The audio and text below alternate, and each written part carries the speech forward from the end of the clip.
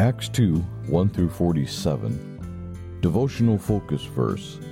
And fear came upon every soul, and many wonders and signs were done by the apostles. Acts 2:43. A number of years ago, I started a new job at a cabinet-making factory. During the 15 years I held that job, the management of the company continuously focused on improving the business processes to try to keep the factory profitable. One word I heard repeatedly in staff meetings was effective. Effectiveness was the measure of whether or not we, as employees of the firm, were able to accomplish our purpose and produce the intended outcome. Management did their best to make sure every worker was motivated, equipped, and encouraged to achieve maximum results. Effectiveness mattered. Have you ever wished your efforts for God were more effective? Have you ever felt the need for more boldness or strength or ability to work successfully for God? The Lord has promised the gift of the baptism of the Holy Ghost and fire to give us the power we need. In today's text, we read of the Holy Spirit descending upon Jesus' followers who, after Christ's ascension, had gathered in the upper room in obedience to his instruction for them to wait for the promise of the Father. Acts 1:4. After the baptism of the Holy Ghost was poured out upon their waiting hearts, Peter addressed the crowd that had gathered when news of what had happened was noised abroad. The effectiveness of Peter's message is evidenced by the fact that at the close of his sermon, the same day there were added unto them about 3,000 souls. Verse 41. That effect was not because of Peter's oratorical skills, but because of the anointing of the Holy Spirit. Our focus verse tells us that subsequently many wonders and signs were done by the apostles. The Holy Spirit truly had filled those early believers with power from on high, and their witness had an impact on those around them. Jesus still wants his followers to be effective as they work to fulfill the Great Commission. Strength, ability, and natural talent will only take us so far. We need God's power on our lives in order to most effectively accomplish what he has called us to do.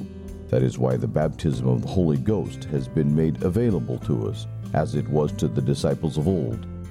The Spirit of God is the spirit of might, of power and strength, of vigor, courage, and holy boldness, not confidence in ourselves, but in God. The Spirit gives us grace to face dangers or trials without wavering, and to speak with clarity, liberty, and convincing power. May God put a desire in each of our hearts for the power of the Holy Spirit, that we might accomplish the work of God on earth most effectively.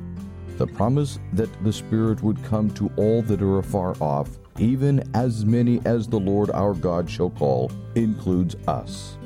As we offer our lives to God with a sincere desire to be our best for Him, He will hear and answer. Background information. This chapter of Acts can be divided into 3 sections.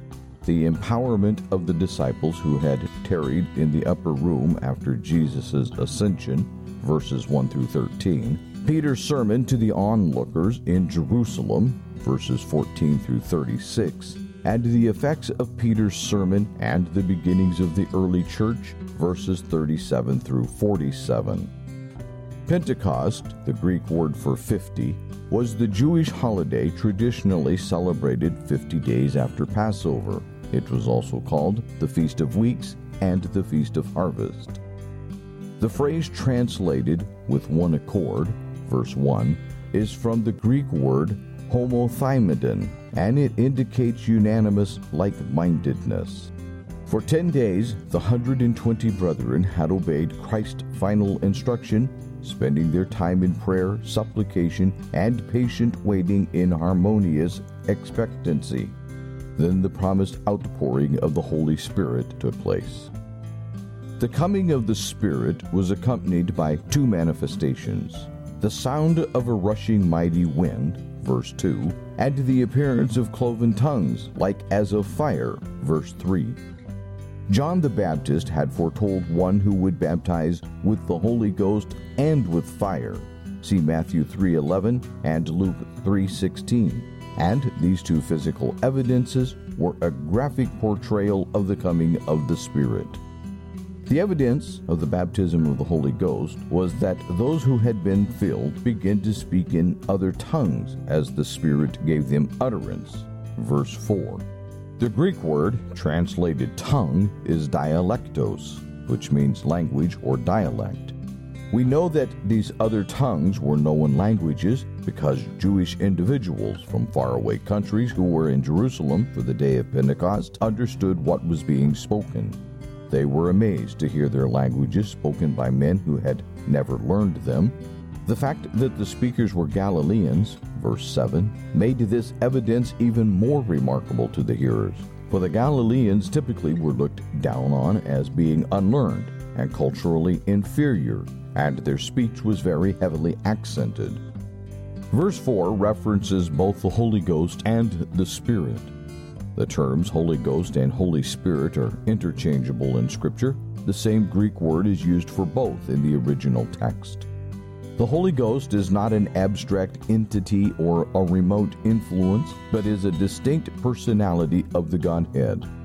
He is God Himself, part of the Trinity that is comprised of God the Father, God the Son, and God the Holy Spirit. He has personality and all the attributes of deity. Although the baptism of the Holy Spirit was typified in the Old Testament and promised by Old Testament prophets, it was not until the day of Pentecost that the Holy Ghost was poured out upon believers. Peter, the disciple who had been so fearful that he denied his Lord prior to Jesus' death, was divinely chosen to be the person who spoke to the gathered crowd.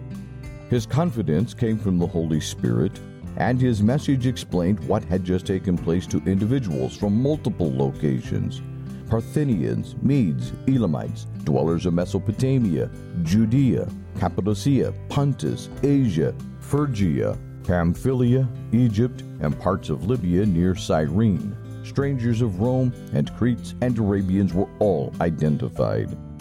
The timing of the Spirit's outpouring while these diaspora Jews were still in Jerusalem for the festival made it possible for the gospel message to be spread in multiple directions when these individuals returned to their homes.